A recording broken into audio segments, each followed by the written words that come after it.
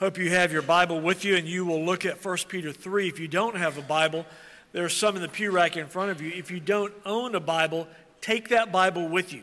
No deacons will stop you at the back door and say, hey, give us back our Bible.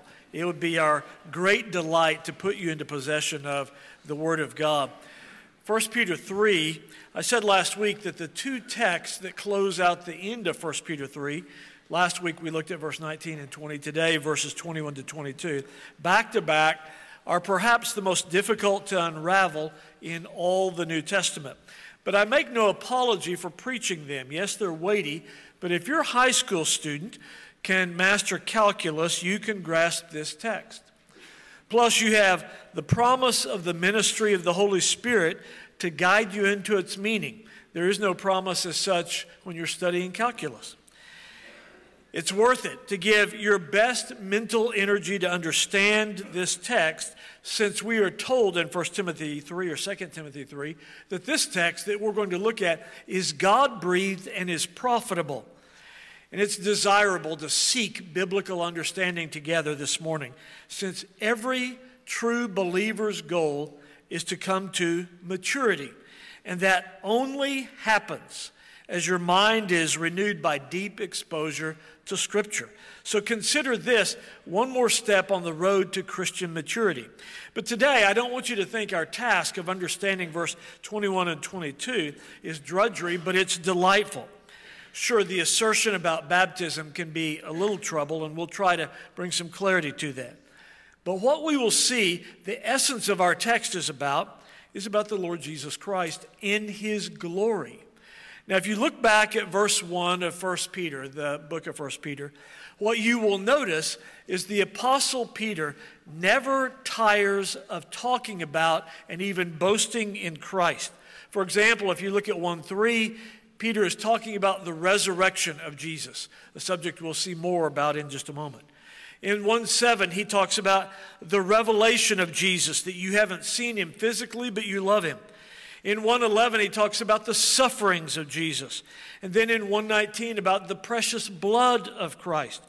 And he doesn't slow down. In chapters 2, the first 8 verses, he talks about Jesus as the cornerstone of the church.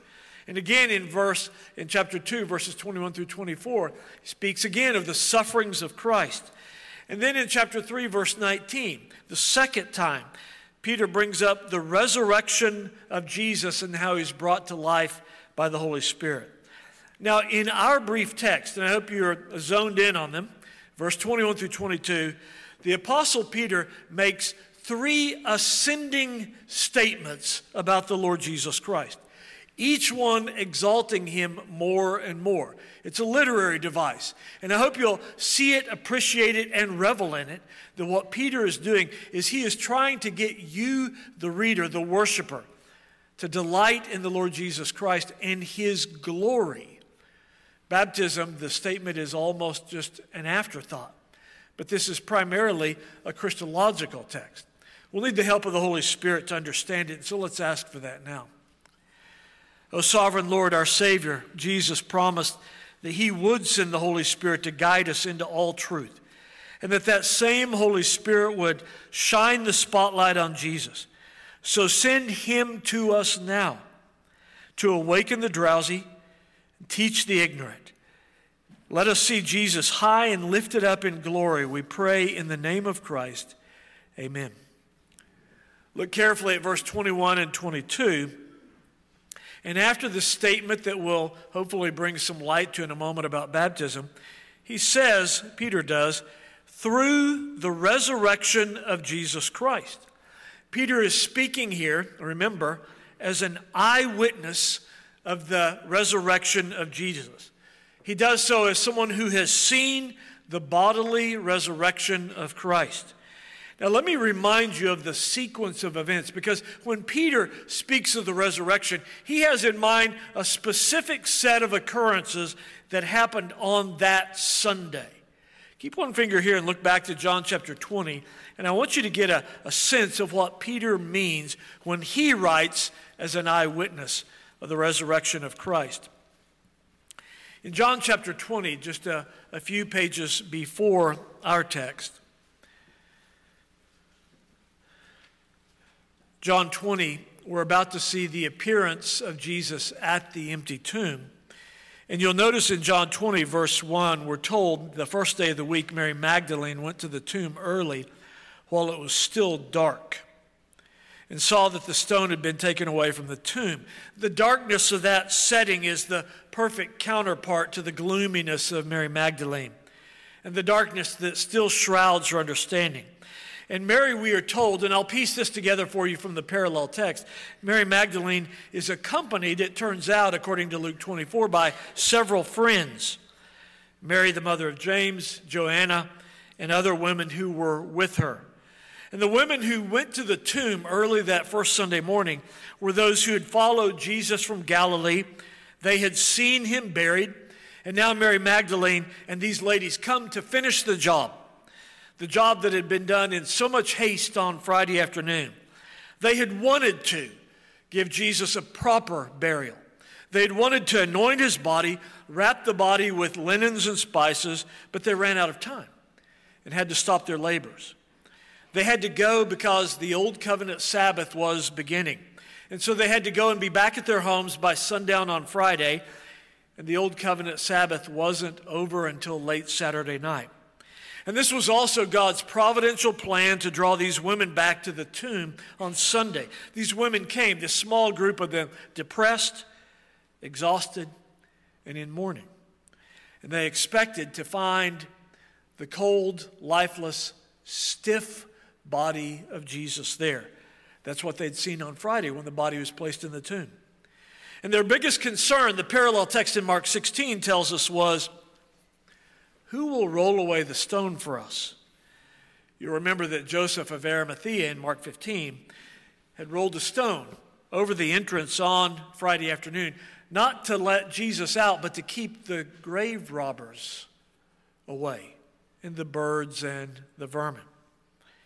Then on Saturday, the Pharisees went to Pilate, and he agreed to have a stone placed over the entrance to seal it. But when the women arrived that morning, the heavy stone that they last saw over the opening of the tomb is now rolled to the side so that anyone can look in and see. In Matthew 28, the other parallel tells us how this was accomplished. It says simply, an angel rolled it away. On Friday afternoon, the body of Jesus, the stiff, cold, lifeless body, was safely in the tomb. Now on Sunday morning, he is loose. His body is gone. And so these ladies, I want you to notice, because when Peter talks about the resurrection, there's a specific set of events he has in mind. And he even has these in mind with a little bit of pain attached to it. Look back at our text in John 20, verse 2. We read that she ran and came to Simon Peter and to the other disciple whom Jesus loved, that's John referring to himself, and said to them, they've taken away the Lord out of the tomb, and we don't know where they have laid him. Now, why did they go to Peter? Because Peter is the acknowledged leader of the disciples. And here's where Peter, and man, we can relate to Peter because he has so many fumbles, so many faux pas. Peter goes to the empty tomb. Look what he does in verse 6. We read, Simon Peter came, following him, and he went into the tomb. This is behind John. He saw the linen cloths laying there. And notice what his response is. Look at verse 10. Then the disciples went away again to their own homes. So here's Peter's response. A lot of you wives have seen this on part of your husbands, maybe. You might be elbowing him right now.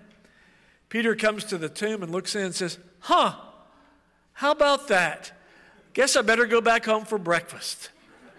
That's his response, is he sees an empty tomb and he goes back home. Now, John has a better response. We read about, look at verse 8 and 9. John, the author of the Gospel of Belief, tells us of his epiphany moment when he came to believe in the risen, living Jesus. He tells us in verse 8, he's talking about himself. He says, then the other disciple who came to the tomb first went in also and saw and believed.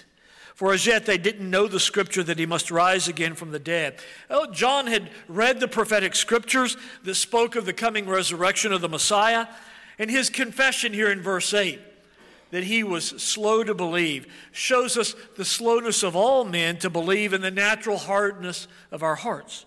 For the previous 3 years, the apostles had heard Jesus speak countless number of times about his coming resurrection.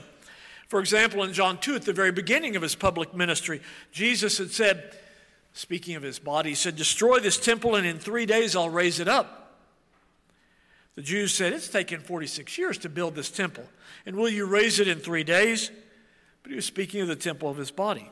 What's fascinating is Jesus' enemies were quicker to believe in the resurrection than his disciples were.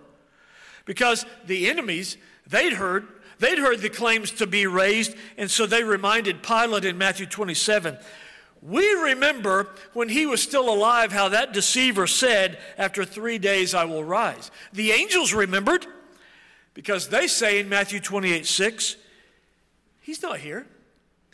He's risen as he said." It seems like everybody remembered that Jesus was going to be raised except the disciples. John's forgetfulness until he sees the empty tomb shows us how little we take in of what we hear. This is why we need constant reminders. And so look back at John 20, verse 11, because again, this is the context for Peter talking about the resurrection, that very painful Sunday morning when he comes to the open tomb, sees it empty and says, "I think I'll go back home for breakfast now." Look at John 20, verse 11 through 18. We revisit Mary Magdalene. She's standing outside of the tomb weeping. More accurately, she was sobbing and wailing. The Greek word for weeping that's used in verse 11 of John 20 is the traditional Jewish death wail. It comes from deep inside the depths of a broken heart. She was in indescribable anguish because she's thinking in this moment, on top of the horror of Jesus' death comes one last indignity. It seems someone has taken his body. Why were the two angels there? Look at verse 12. They're there to testify. And they strictly follow biblical law because all facts have to be attested to by at least 2 witnesses. This is the law of evidence from Deuteronomy 19. And the angels ask a question. Look at verse 13. That's meant to be a gentle rebuke. Why are you crying? Why are you weeping? The inference that the angels are making is this is a time for rejoicing. The wise man knows what's appropriate in every situation. When the Savior has conquered death and has come out triumphant of the grave, that is no time for tears. No doubt if the angels were to communicate with you and I this morning, they would confront many of us about our depression, our melancholy, our worry, our fears, and say, "Why are you weeping? Jesus is risen and reigning." So after a bit of confusion, look at verse 14 and 15. After a bit of confusion over the identity of Jesus, the risen Christ utters one word, Miriam, in Aramaic, translating Mary. And it's enough to remove any and all confusion on her part. Why does he do this? Why does he just speak her name? Because the good shepherd, we're told in John 10, calls his own sheep by name, and the sheep follow him, and they know his voice. One of the glorious truths to note about this encounter was the first person to see the resurrected Jesus. Oh, sure, Peter and John and the other disciples saw the empty tomb, but the first person to see the resurrected Jesus was a woman. It's delightful because a woman's testimony wasn't even admissible in court in Jerusalem. Because God delights to choose what the world seems foolish to shame the wise so that no one can boast before him. She wasn't the least bit important to the world, but she was to Jesus. We know this about this Mary Magdalene. Luke 8 tells us that she had been possessed by a plurality of demons, but she was healed and delivered by the Lord Jesus and then served him. That's the first person to lay eyes on the resurrected Jesus one of the choicest trophies of his grace. But then look at the disciples who finally get to see the resurrected Jesus. They finally get to see, look at verse 19 and following of John 20. They finally get to see him in his glory. We're told in verse 19 that it's still the first day of the week, that first Sunday. Our rationale for why the Sabbath has been moved from Saturday to Sunday is because Jesus forever sanctified it by his being raised from the dead on that day. There are 10 of the disciples. Look at the text following verse 19. The 12 minus Judas and Thomas. And they're huddled in a locked room, fearing what the Jews might do to them. And so this is vital. This informs our understanding. We're told that the 10 were there, so that means Peter was there. He was an eyewitness on Resurrection Sunday to Jesus. And the door is locked, but the real function of the locked door is to stress the miraculous nature of Jesus' appearance. As his body passed through the grave clothes, it can pass through locked doors. It wasn't the last time Jesus was with them in a secluded room. He'd been with them on Maundy Thursday evening, and now it's Sunday night. He greets them. Look how he greets them, with shalom, meaning well-being, right standing, peace with God, which is fitting when that's what he had just purchased for them. His greeting in verse 19, peace be with you, would remind them that just Jesus had promised just on Thursday night to bequeath to them his peace. He told them in John 14 in the upper room discourse just a few nights earlier, peace I leave with you. My peace I give to you. Not as the world gives do I give to you. And he concluded the upper room discourse by saying, these things I have spoken to you that in me you may have peace. What's amazing is after their cowardly conduct late on Thursday night and during the day on Friday, the disciples might have expected Jesus' first words to them to be condemnation. Instead, Jesus pronounces to them those glorious words of friendship, peace between God and man. You see, the work of the cross is peace. The message that they would go proclaiming is the gospel of peace. You don't have to be a New Testament scholar to notice that the message at the birth of Christ from the angels is peace. And now after the death and resurrection of Christ, the message is still peace. When Jesus greets his disciples with shalom, with peace, this is not just courtesy. No, peace with God, rest of soul, was the subject and the goal of Jesus' public ministry. The dark, wicked message of Islam, which is rapidly encroaching into Western Europe and North America, is a religion which never brings peace but constant strife. No peace either with God or with man. We must remember, even any gospel that's preached from a pulpit that doesn't have its core message as peace, peace with God and peace with man, is destined for the dung heap of history where the Baal worshipers reside. So Jesus then engages in a display. Look at verse 20 of John 20. And what are we to understand from this display? The person standing in the middle of this tiny circle of 10 disciples and Jesus is really Jesus. He's not someone else. The nail marks in his hands and the spear wound in his side are incontrovertible proof. This person has a real body. He has hands. He shows his side. He's not a phantom. This is a bodily resurrection. So now, look back to our text in 1 Peter 3. This is all that Peter experienced on that first resurrection Sunday. So when Peter says the words that our Lord has been raised, that's what he thinks about. He harkens back to that Sunday when he saw the empty tomb, went back home, met in an upper room with the other 9 disciples, and saw the risen Lord Jesus. And so that's his first step in this ascending hierarchy of how he wants to boast in Christ. He wants to talk about what has happened through the resurrection of Jesus. But he's just taking his first step. Look at 1 Peter 3:22. He adds on now, who has gone into heaven. Now, once again, I want you to see with Peter's eyes. I want you to see what this eyewitness has seen. And so now look at Acts chapter 1, because Peter not only was a witness, an eyewitness to the resurrection, he was also an eyewitness to the ascension. Look at verse 9 of Acts 1. And Peter's here as well. Peter is sort of like the Forrest Gump character of Scripture. You know the premise of Forrest Gump, that everything that important that happened in the 1960s, Forrest was there. Well, we could call Peter the Forrest Gump of the New Testament. Because everything important that happens, he's there. He's there to see the resurrected Jesus. And look at Acts 1, beginning of verse 9. He's there to see the glorious ascension of Jesus.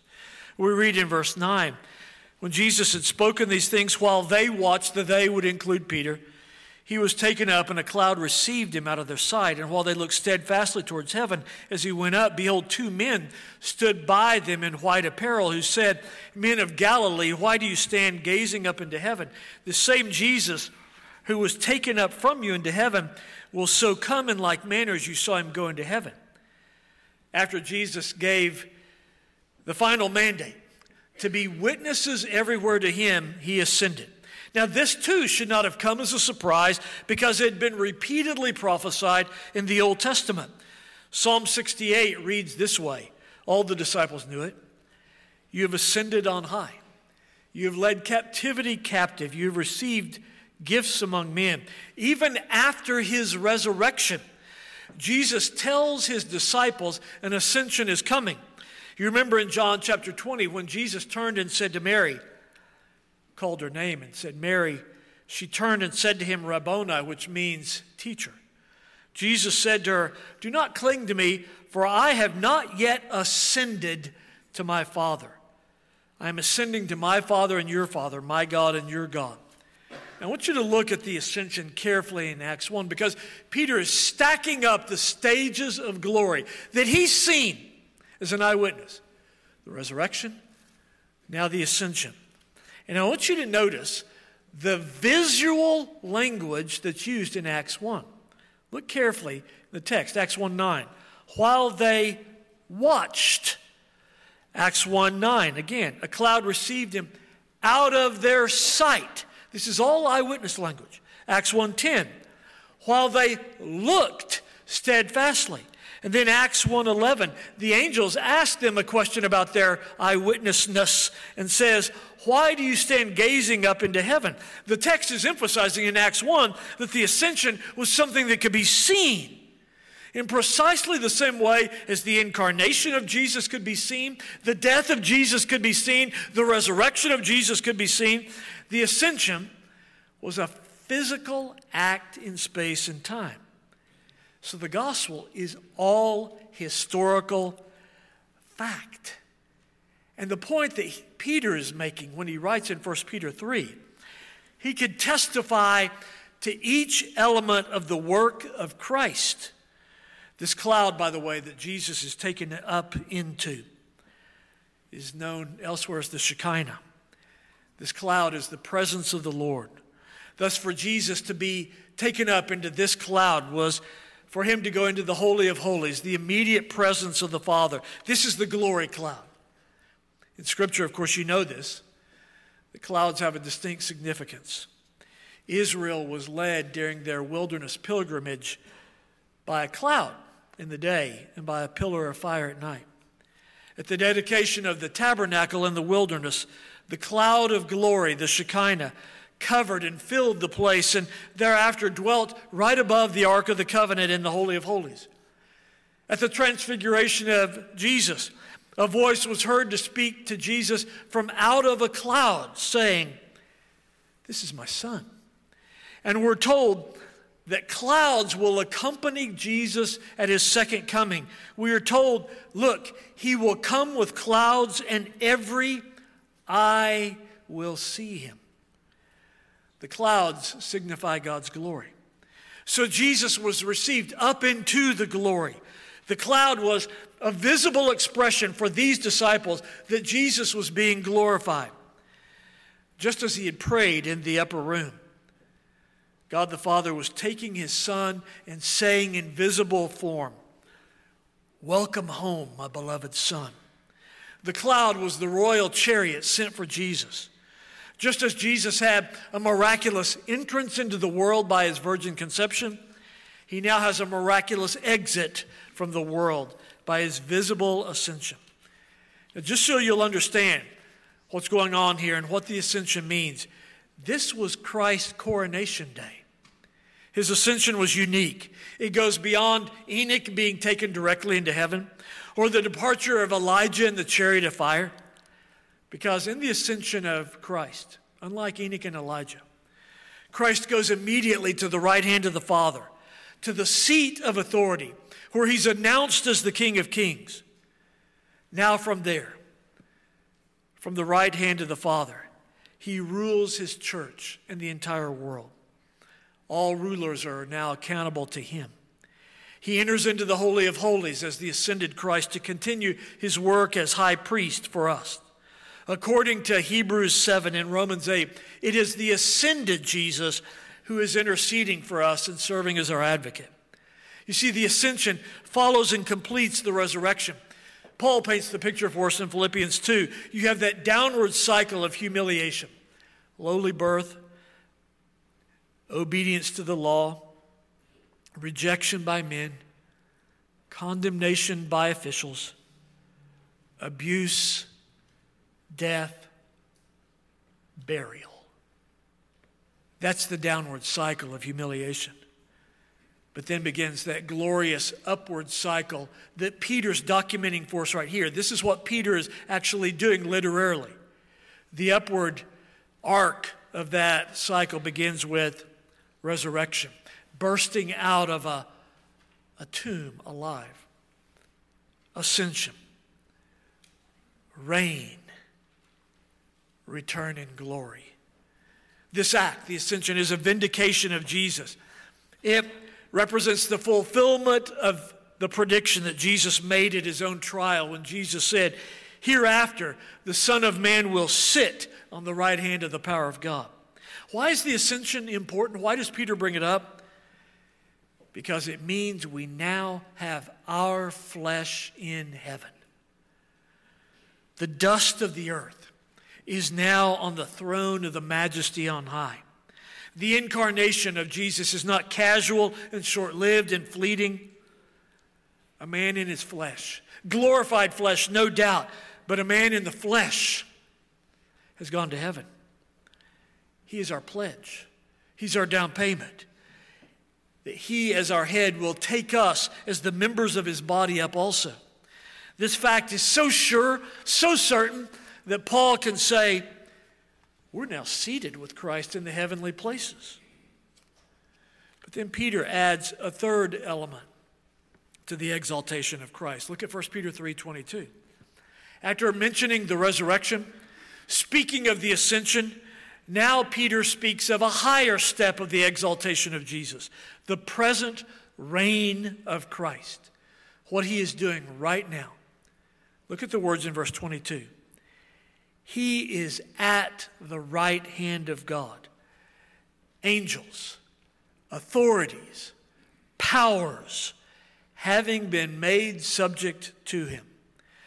Unlike Christ's finished work, his birth, his life, his death, his resurrection, his ascension, this clause speaks of Jesus' present work. What is meant by when 1 Peter says in 1 Peter 3:22, he's at the right hand of God? It's speaking of his intercession. Over and over again, we're told that what Jesus is functionally doing there is interceding for you, pleading the merit and the worth of his substitutionary atoning death to the Father over and over again. Yes, my child sinned, but I've made atonement for that sin. Forgive him.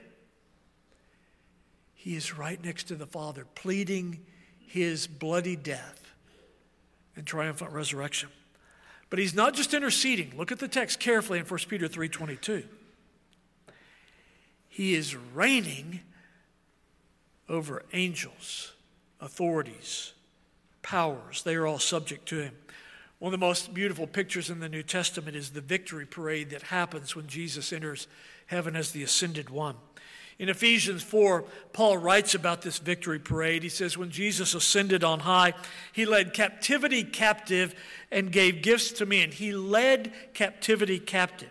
Paul there's talking about the victory parade that happened in heaven when Jesus returned.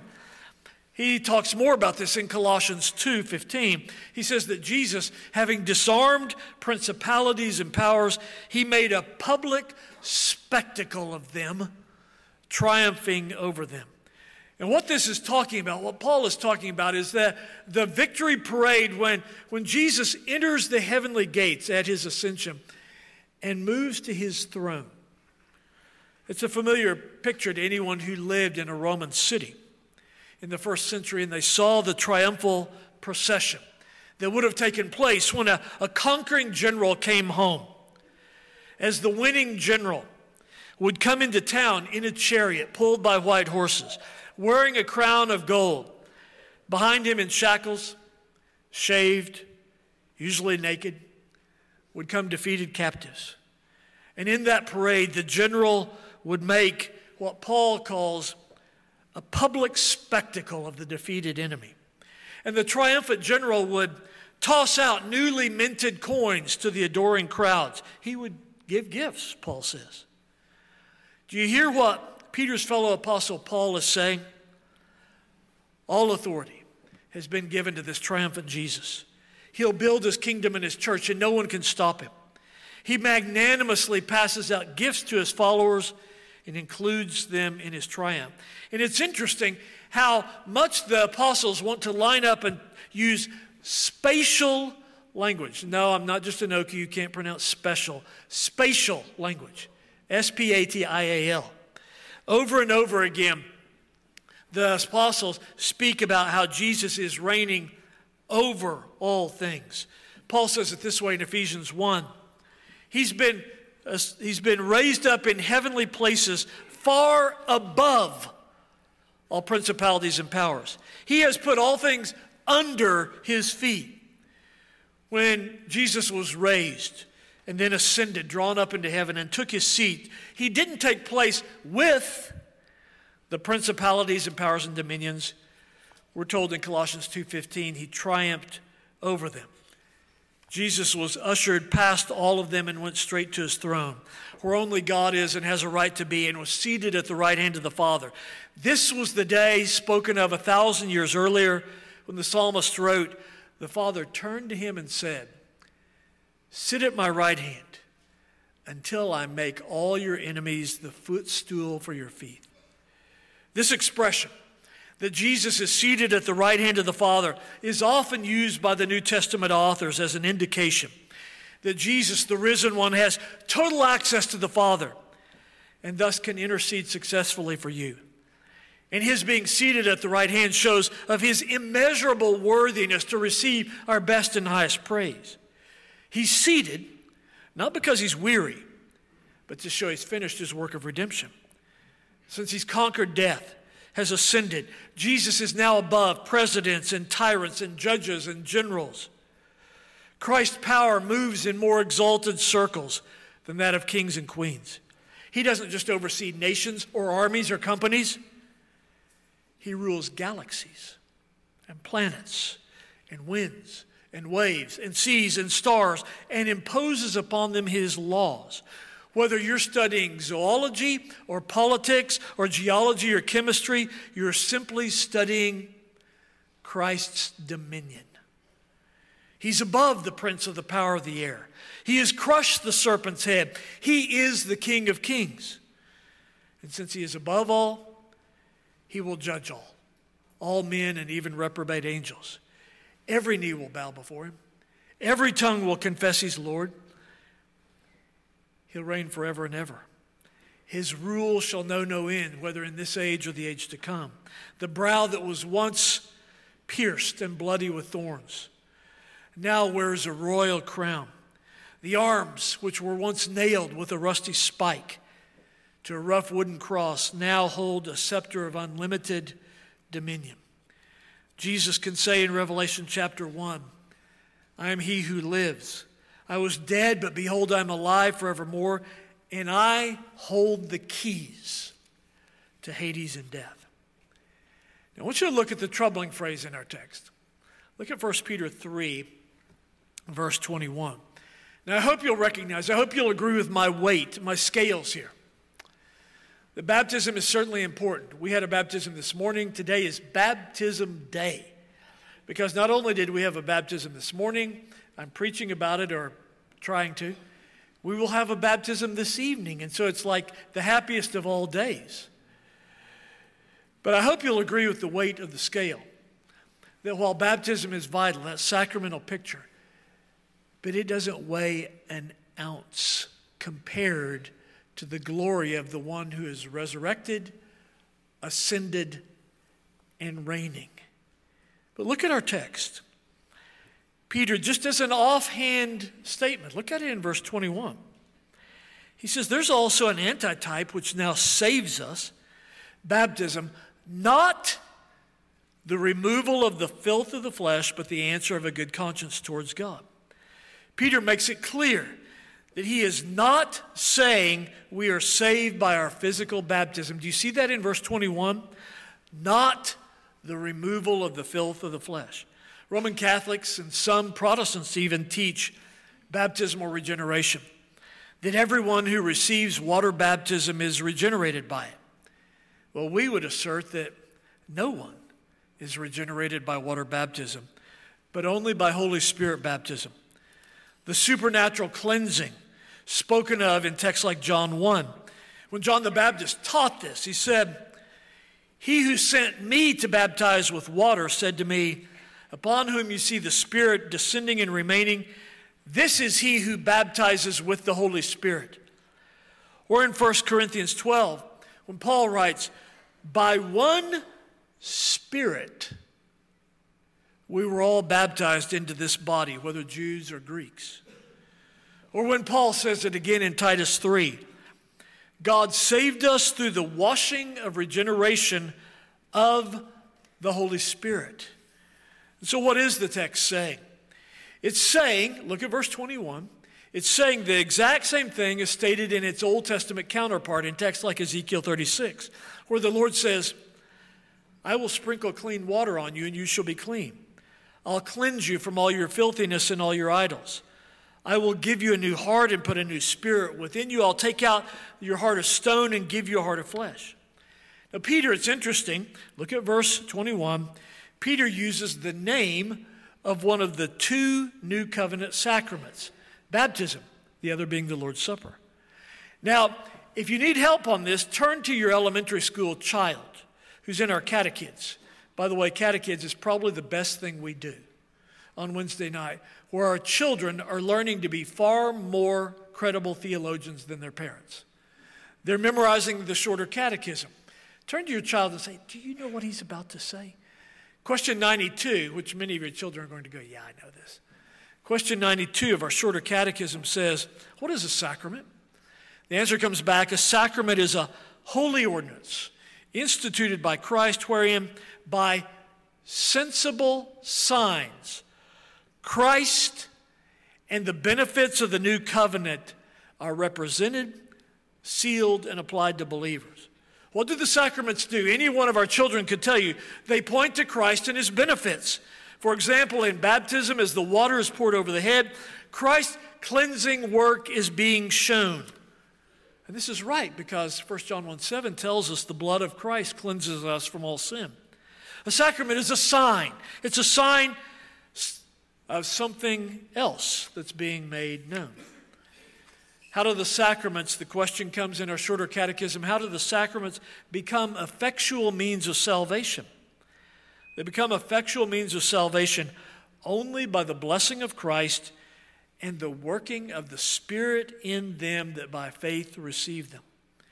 This cleansing is inextricably linked to the death and resurrection of Jesus. And it produces, look at what our text says in verse 21, a conscience that's free from guilt. So Peter's point by analogy is, Holy Spirit baptism saves us by Christ's resurrection. Just as the floodwaters buoyed 8 elect people in the ark, above all the other forces that drowned. As the floodwaters separated Noah and his family from the wicked, so Holy Spirit baptism separates believers from the wicked of our day. How do we apply this word? I want to make one central application so that we don't miss the point. Look carefully back at our text in verse 21 and 22. I don't know if I've ever seen in my 36 years of pastoral ministry more gloomy believers than I've seen over the last 3 to 4 years. Seems to be a constant cloud, and not a glory cloud, but a dark cloud, an Eeyore cloud that's settled in over the church in America. And when you begin to talk to other believers, they'll start ticking off all of the things. Let me see which ones you would say. Our civil leaders are corrupt and foolish. Yes. The economy is horrendous. Yes. Our nation is divided more deeply than it's ever been. Yes. World affairs are worse than we've seen in our life. Yes. Madmen and tyrants are in possession of nuclear weapons. And the church, from Nigeria to North Korea, is being persecuted with a zeal that we've never seen in our life. But remember, look who Peter's writing to. He's writing to people who are being persecuted, who are undergoing economic deprivation, who are living under the rule of Nero, who is a flaming homosexual persecutor of the church. The church is suffering at the hands of wicked men. But here's what Peter does. Here's his answer to that. He doesn't wring his hands and say, yes, it's so horrible, I just don't know what we'll do. Look at our text in verse 21 and 22. Peter is reminding them and us that the world is not spinning out of control, that all creatures, look at the specific wording in verse 22, that all creatures, angels, authorities, powers, that all creatures are subject to Christ, the risen, ascended, and reigning King, and they do his will. Evil is not running rampant and unchecked. Jesus is raised, ascended, and seated where he is ruling from his heavenly throne. You can sleep well tonight. Let's pray. Our Father, by this apostolic word, encourage your church today. Remind us that our Jesus is the one who has conquered death by his resurrection. He's ascended on high, triumphing over all his enemies. And he presently reigns over all principalities and powers and authorities. Strengthen us to live faithfully, boldly, even joyfully